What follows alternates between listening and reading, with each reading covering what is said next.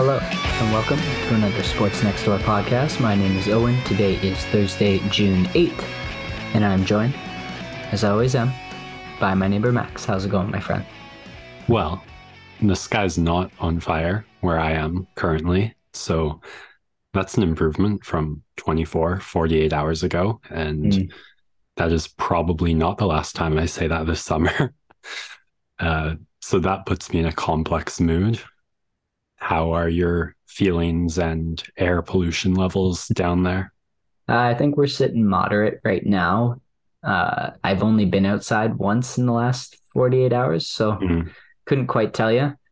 The joys and benefits and side effects of remote work is you don't have to commute anywhere, but at the same time, would be nice to go outside.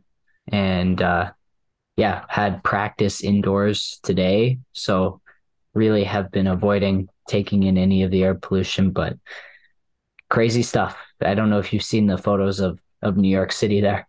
Yeah, I almost feel bad complaining too much because as annoying as we got it, it was nothing in Montreal as apocalyptic or Armageddon scene. Like the worst was a kind of Tatooine sun first thing in the morning where 9 a.m. kind of looked more like a sunset. But yeah, the photos of orange skies I've seen in Ottawa, New York.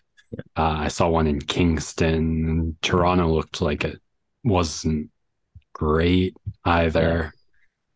Um, a It, new it a new flavor of summer for me personally. yes, it's something we haven't really experienced to this degree ever that I can remember. No, it's always been a West Coast thing. We Yeah. hear stories. I think Vancouver got it pretty bad 2 summers ago, Mhm. but here on the East Coast, and not just for Canada, but America seemed just by virtue of having far more people to have gotten the worst of this. Yeah, and there's a whole political and scientific side of things that we probably don't want to jump into. I just know personally a big event coming up in Virginia Beach that is still likely going to run. I'm just concerned for all the folks out there who have to be outside or work in jobs that require them to be outside. Just make sure you're taking care of yourselves. Well, one upside of the pandemic is more people than before have masks in their home. I certainly busted some out, which I haven't touched in over a year, if I'm being honest. Yeah, same here. But is nice to have them at the disposal. Didn't wear one today when I went outside, but yeah, not as bad here as it is in some other places. Another benefit of the smog is it forces you to stay inside and consume the world of sports. There we go. A lot going on as we continue our run into really the golden months of sports where we've got the NBA finals, the NHL finals, the French Open all happening, plenty of other action around the periphery. I know we're going to hit the 40-minute mark today.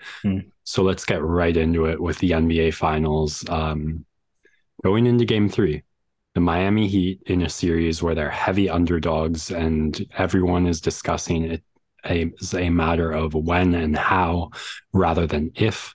The Denver Nuggets win the cup. The Heat take the first one for the Nuggets at home. They snap a 7 straight game winning streak by the Nuggets. And moving into game 3, very early on, they come out aggressively.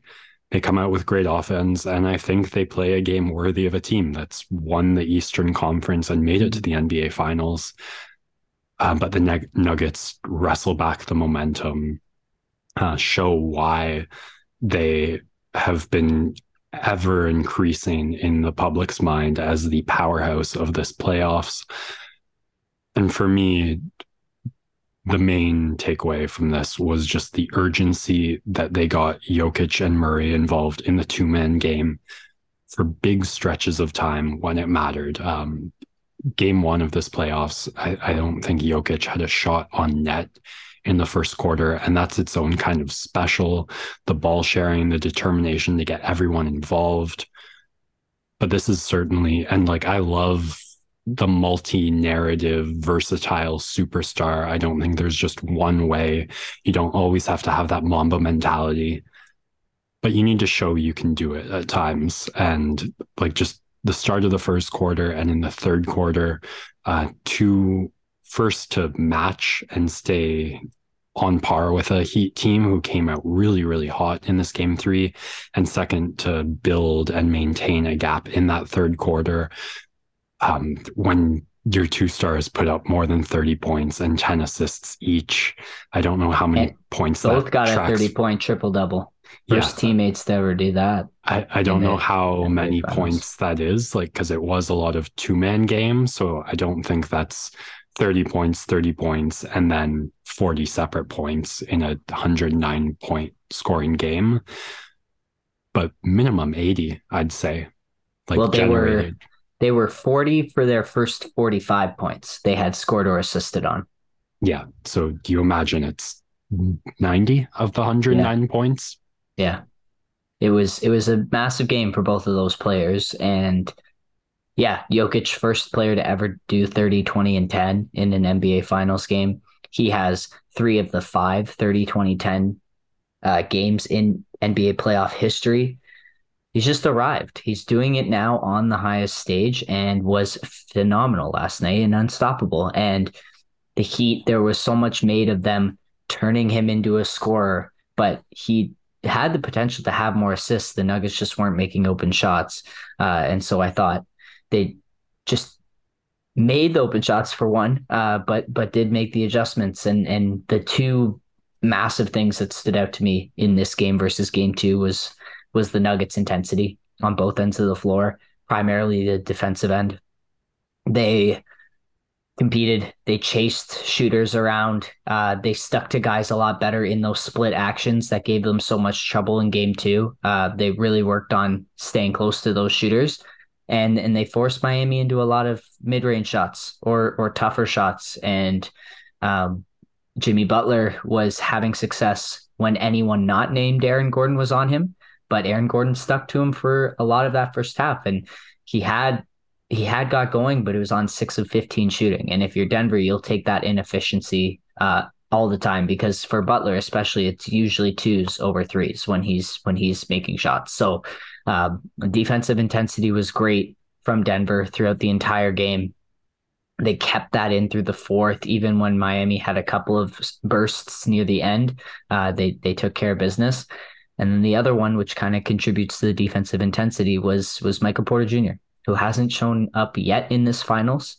I don't know if that concerns or excites Nuggets fans because you expect him to probably have one game where he goes off on the offensive side, but he they stuck with him in the second half of game two. And then tonight they went to Christian Braun, who was awesome and had a mini run by himself, attacking through the Miami zone and making great cuts off the ball and playing great defense on the other end, which could not be said for Michael Porter Jr. I mean, he had a brief stretch. This is how low I have been on him in the finals so far. Is I said, wow, it was a really good stretch for MPJ where he contested a three running around a screen, chasing Max Strus, and then got an offensive rebound jump ball with Gabe Vincent on the offensive end. So kind of two hustle plays.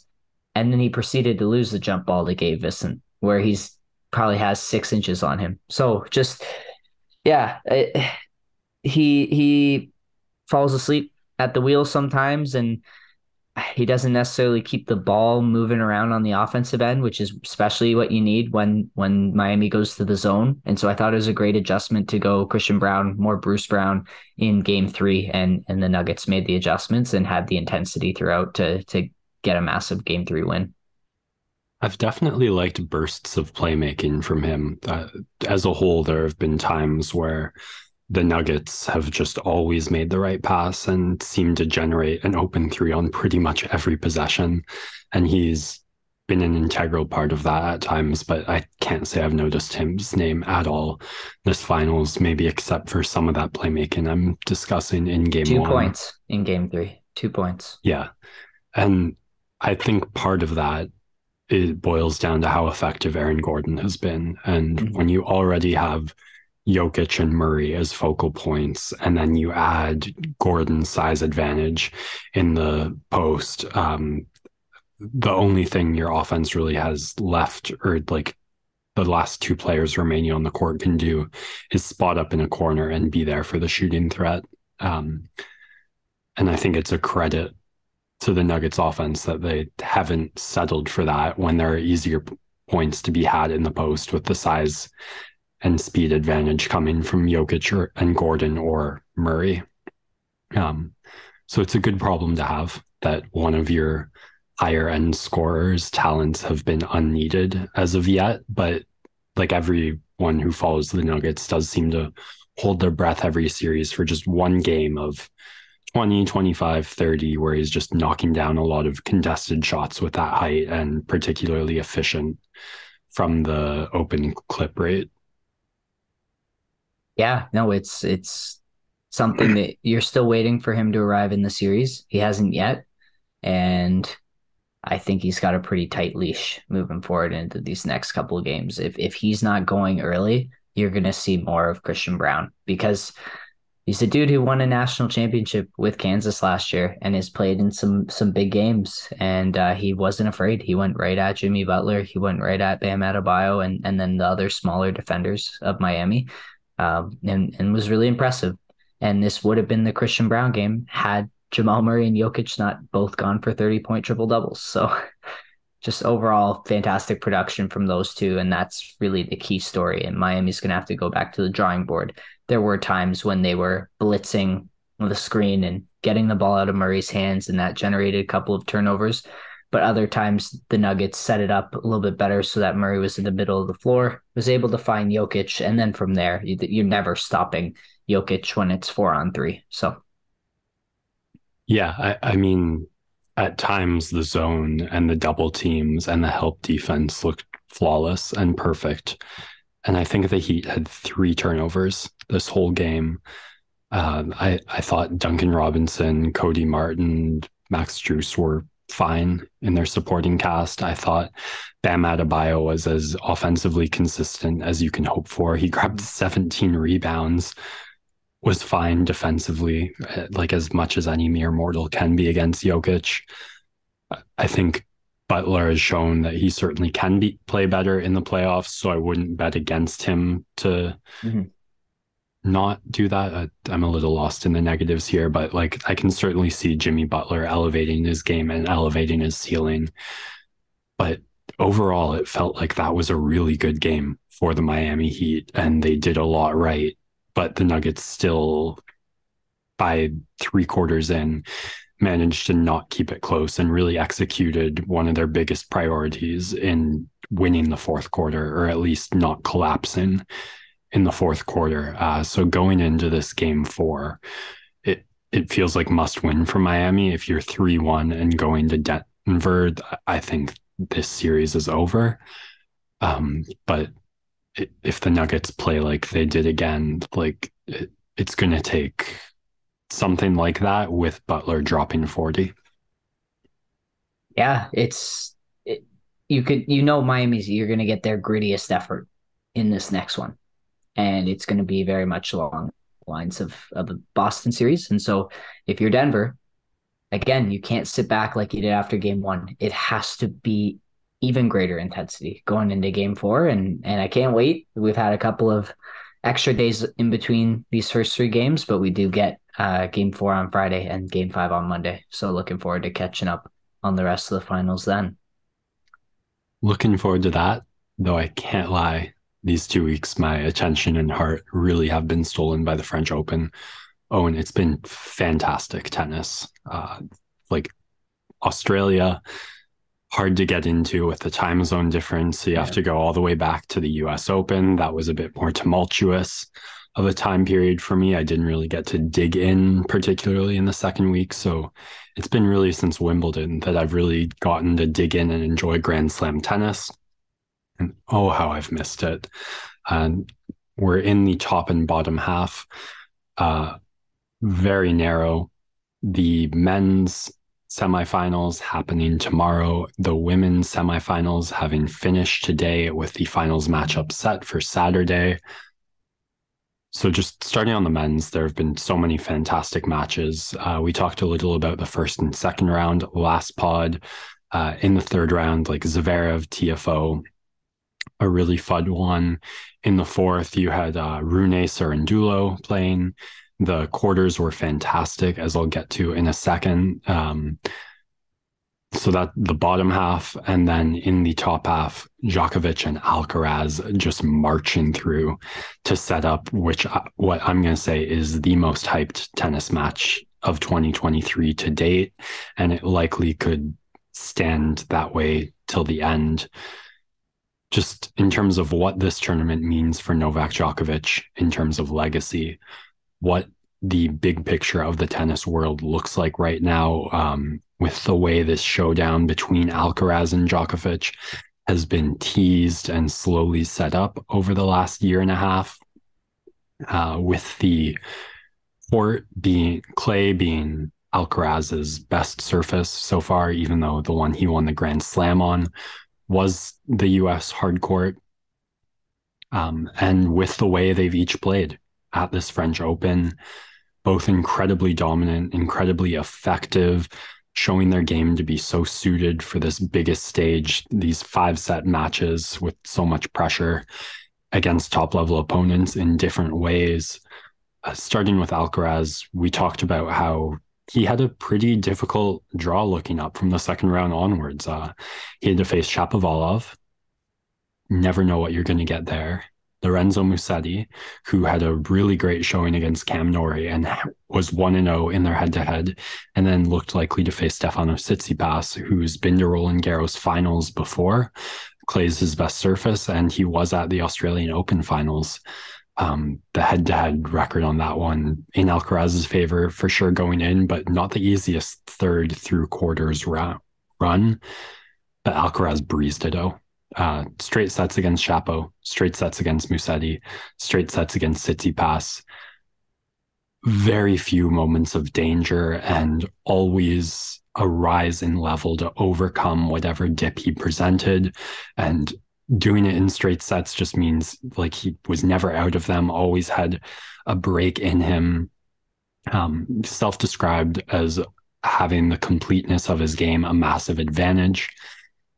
And we've seen that in different ways, like against Chapo, both of them tricksters, but Alcaraz just with such sturdier foundations to weather the tricks and to set up even more. Just some like really strong, aggressive, flawless tennis against Musetti after he poked the bear a little, getting broken early. And then you didn't know what you were going to get in the Tsitsipas match. He'd been pretty solid all tournament. The Grand Slam stage, like always a different variable, and some people wondered if the experience under the Greek's belt would help him. And Carlos just ran through him in the first 2 sets. So like 6-2, 6-1, I think. So like Stefanos won his first service game in that second set, and then it was effectively a 6-0 bagel from there. There was an interesting moment in the third set where the beautiful tennis crowd, as always, cheered only for themselves to get more tennis, which is particularly a theme in these night matches where there's only one match. So there's no effect of like, just get on to the next one, or we've already been here for so long. They're just watching one match. So they always want it to go one set longer. So they really started trying to get behind Tsitsipas, who was down a break, cheered him on to break back and save some match points, send it to a tie break. And Alcaraz was able to steady the ship, end it there, and not have any questions asked in the fourth set. So plays 2 sets of incredibly dominant. He called some of the best tennis of his career. Stumbles, but then picks himself back up and doesn't make life any harder than it has to be with a fourth set. And then you have Novak Djokovic competing for his 23rd Grand Slam. Dropped a 1-set all tournament so far. That against Karen Khachanov, who going into this matchup 1-8 against Djokovic, played some of the best tennis I've seen him play, over 2 hours, and came out of it without having faced a break point and tied 1-1 in sets after breaking once in the first set, going to a tie break, and then, do they call it a bagel if you take the tie break 7-0? Djokovic just flipped some switch, swept that tiebreak, and then proceeded to commit one unforced error en route to a 6-1 victory in the third set, where he proceeded to go up a break, look clear, double fault a break point into handing it back even on serve, and then win 8 straight points to take the match.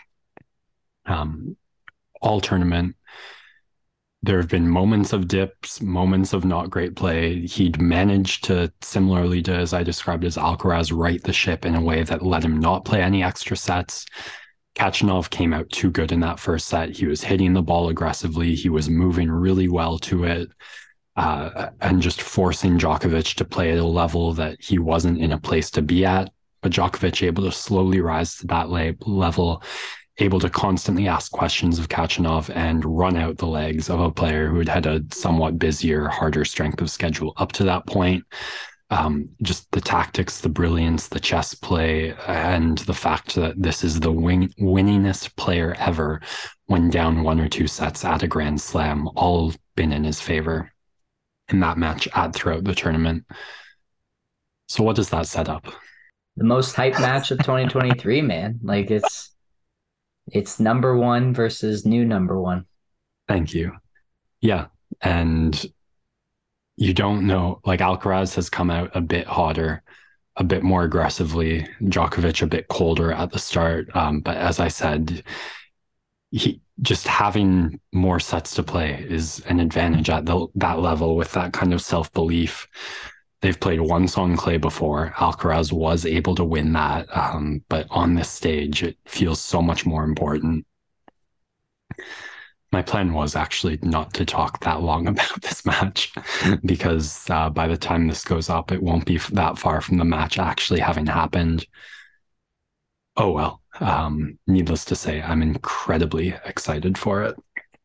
I hope that doesn't put a damper on the bottom half of the draw, which will see Zverev and Casper Ruud play each other in the night match.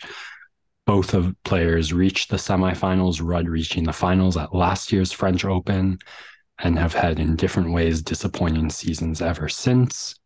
Maybe you can make the argument not for Ruud reaching the ATP finals and the US Open finals, just never taking that last step in the big moments. He has a much easier time with Holger Rune than I thought he would. Had a couple of stumbles and small challenges, but I don't think any match points saved or anything too adversarial for him. And Alex Zverev looks like he's been slowly fine-tuning and returning to that form he was in last time he was at this tournament in the semifinals. That serve has just been monstrous at times. The forehand and backhand have both been solid.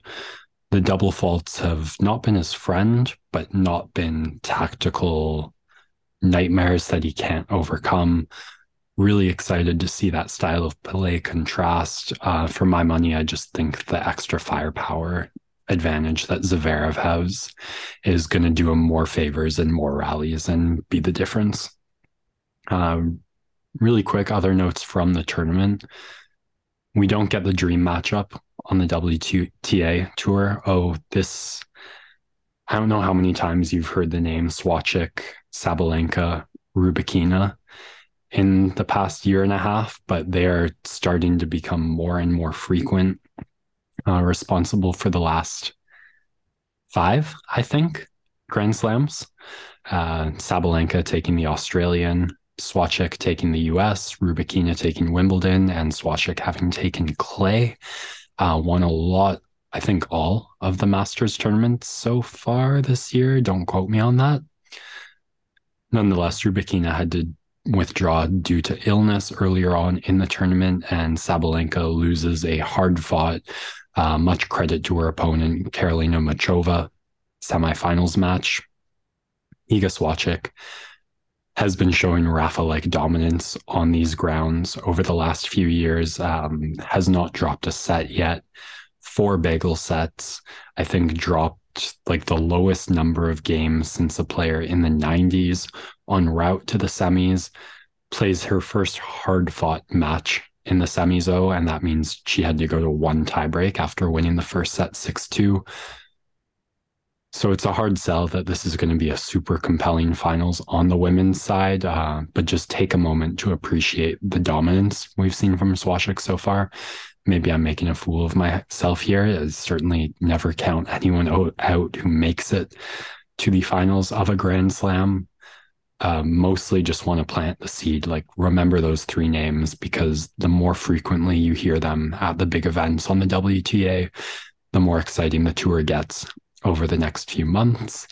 And then let's end the tennis talk segment with some CanCon. Shout out to the Canadian tennis girls for making it far into the French in some categories we don't talk about or think about too often. Bianca Andreescu today plays the mixed doubles final, falls short. Leylah Annie Fernandez will be playing against Coco Gauff and Jessica Pegula, 2 big singles players in the top 20, I believe, on the women's side of the tour.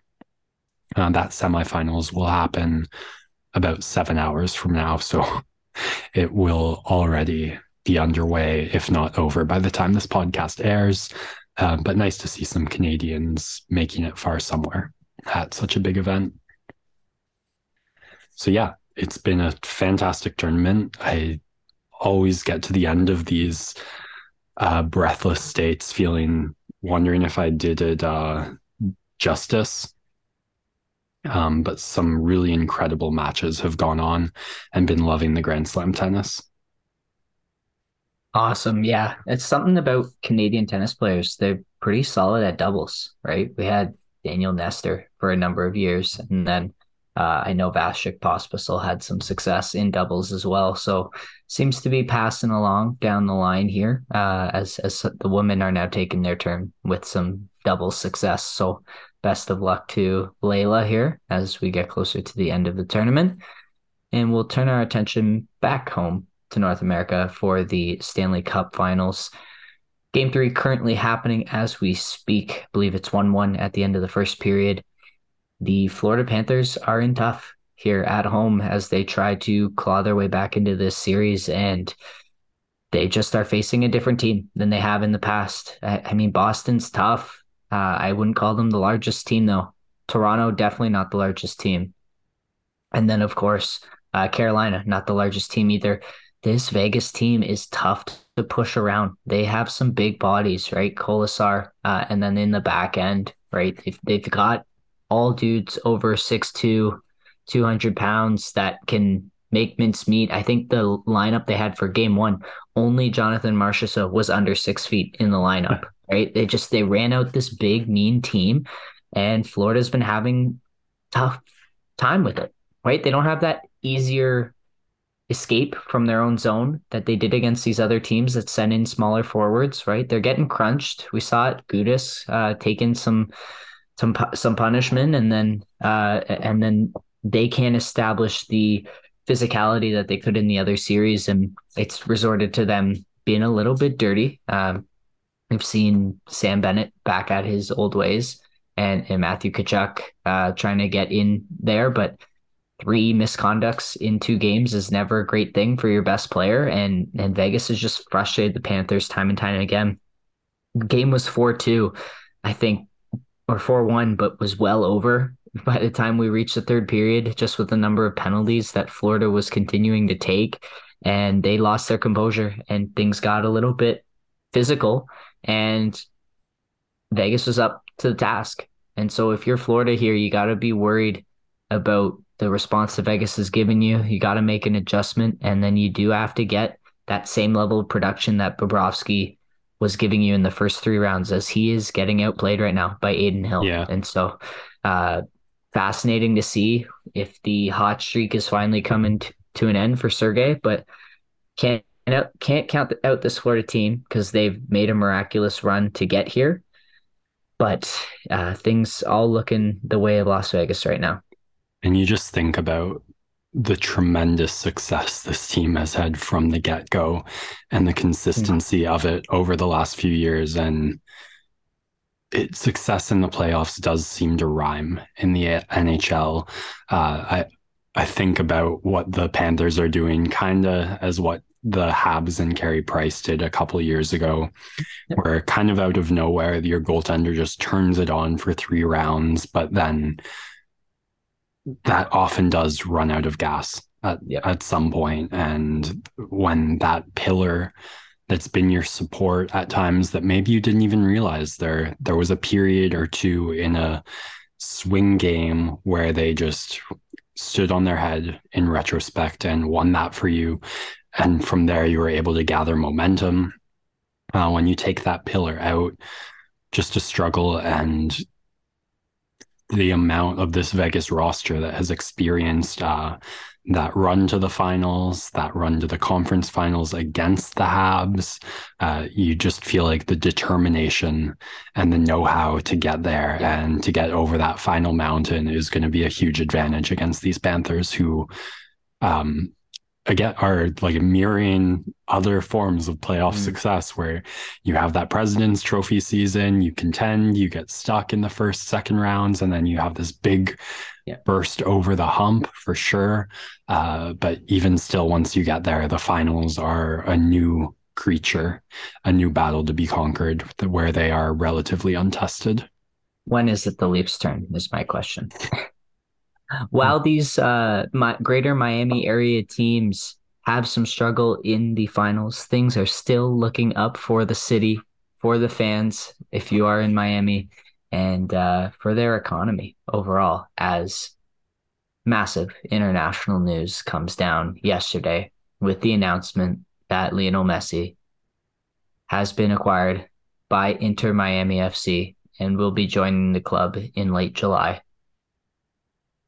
It's massive news. He turned down $1.6 billion from a Saudi Arabian club to come to Miami. It had been rumored a little bit in the past, and then there was rumors that he was headed to Barcelona, but he is making the move to the MLS, who, I mean, there's so many places to touch on this, right? The Messi effect. Ticket prices go from minimum $29 to $450 for his debut. And you think about the Latin American presence in Miami. I know there's a lot of Brazilians there, obviously a lot of Cubans. It just makes it a generally attractive place for anyone like of Hispanic, South American, Latin origin. You imagine there's got to be a huge untapped soccer market there. Oh, 100%. And he already owns some real estate in Miami. So just closer to being able to manage that.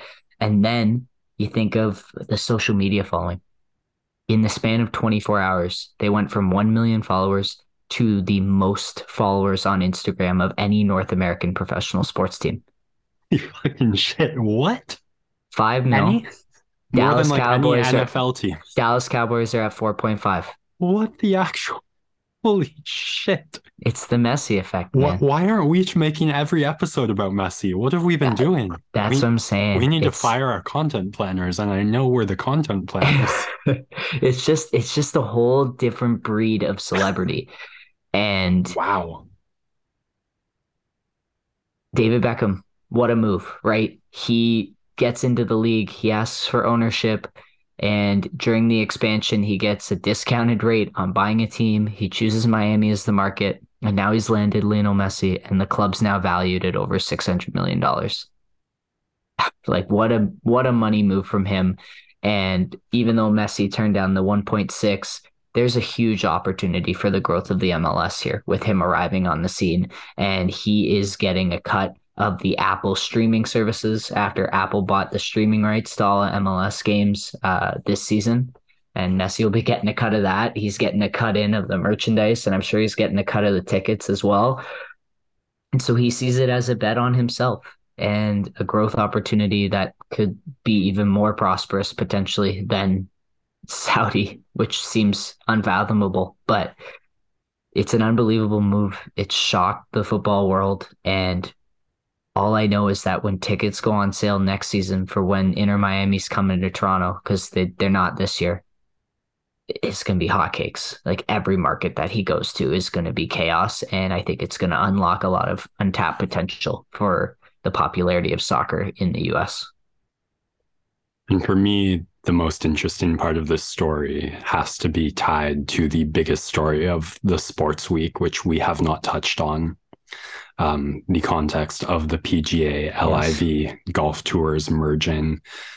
A lot of analysis and a lot of discussion, most of which pretty unanimous in condemning the hypocrisy on the quick turnaround from PGA ownership. And the interesting takeaway from that for me was just how unsuccessful the Saudi tour had been, and how this really is just them muscling and buying their way into golf ownership. Yeah. And so in the context of that, I see this messy decision as a really big sign for all soccer players to consider and follow. And I mean, look, the Saudis have already gotten their foot into the football world with PSG, I think Manchester City. And then, of course, the Cristiano Ronaldo signing and Karim Benzema, which came through this week as well. But just you see that the strategy is the more of the talent they acquire and the more they can take of the share, the stronger their negotiating position becomes to ultimately just get a permanent slice of the revenue, is their economic planning. As you said at the start, we try not to get too political here, but I think we can just stop and celebrate that this one negotiating lever that doesn't fall into their hands. It's just super exciting for me that he's arriving. I think the average American knows Messi, but doesn't appreciate how much higher of a level international soccer is and international celebrity is. And they're getting a taste of that with now Inter Miami FC being the greater social media presence than the Dallas Cowboys, who basically own the US. I cannot wrap my head. And it's just great for the MLS in general, because he's like one more player coming over from these leagues for a retirement tour. And like, it's going to keep signaling and encouraging that decision.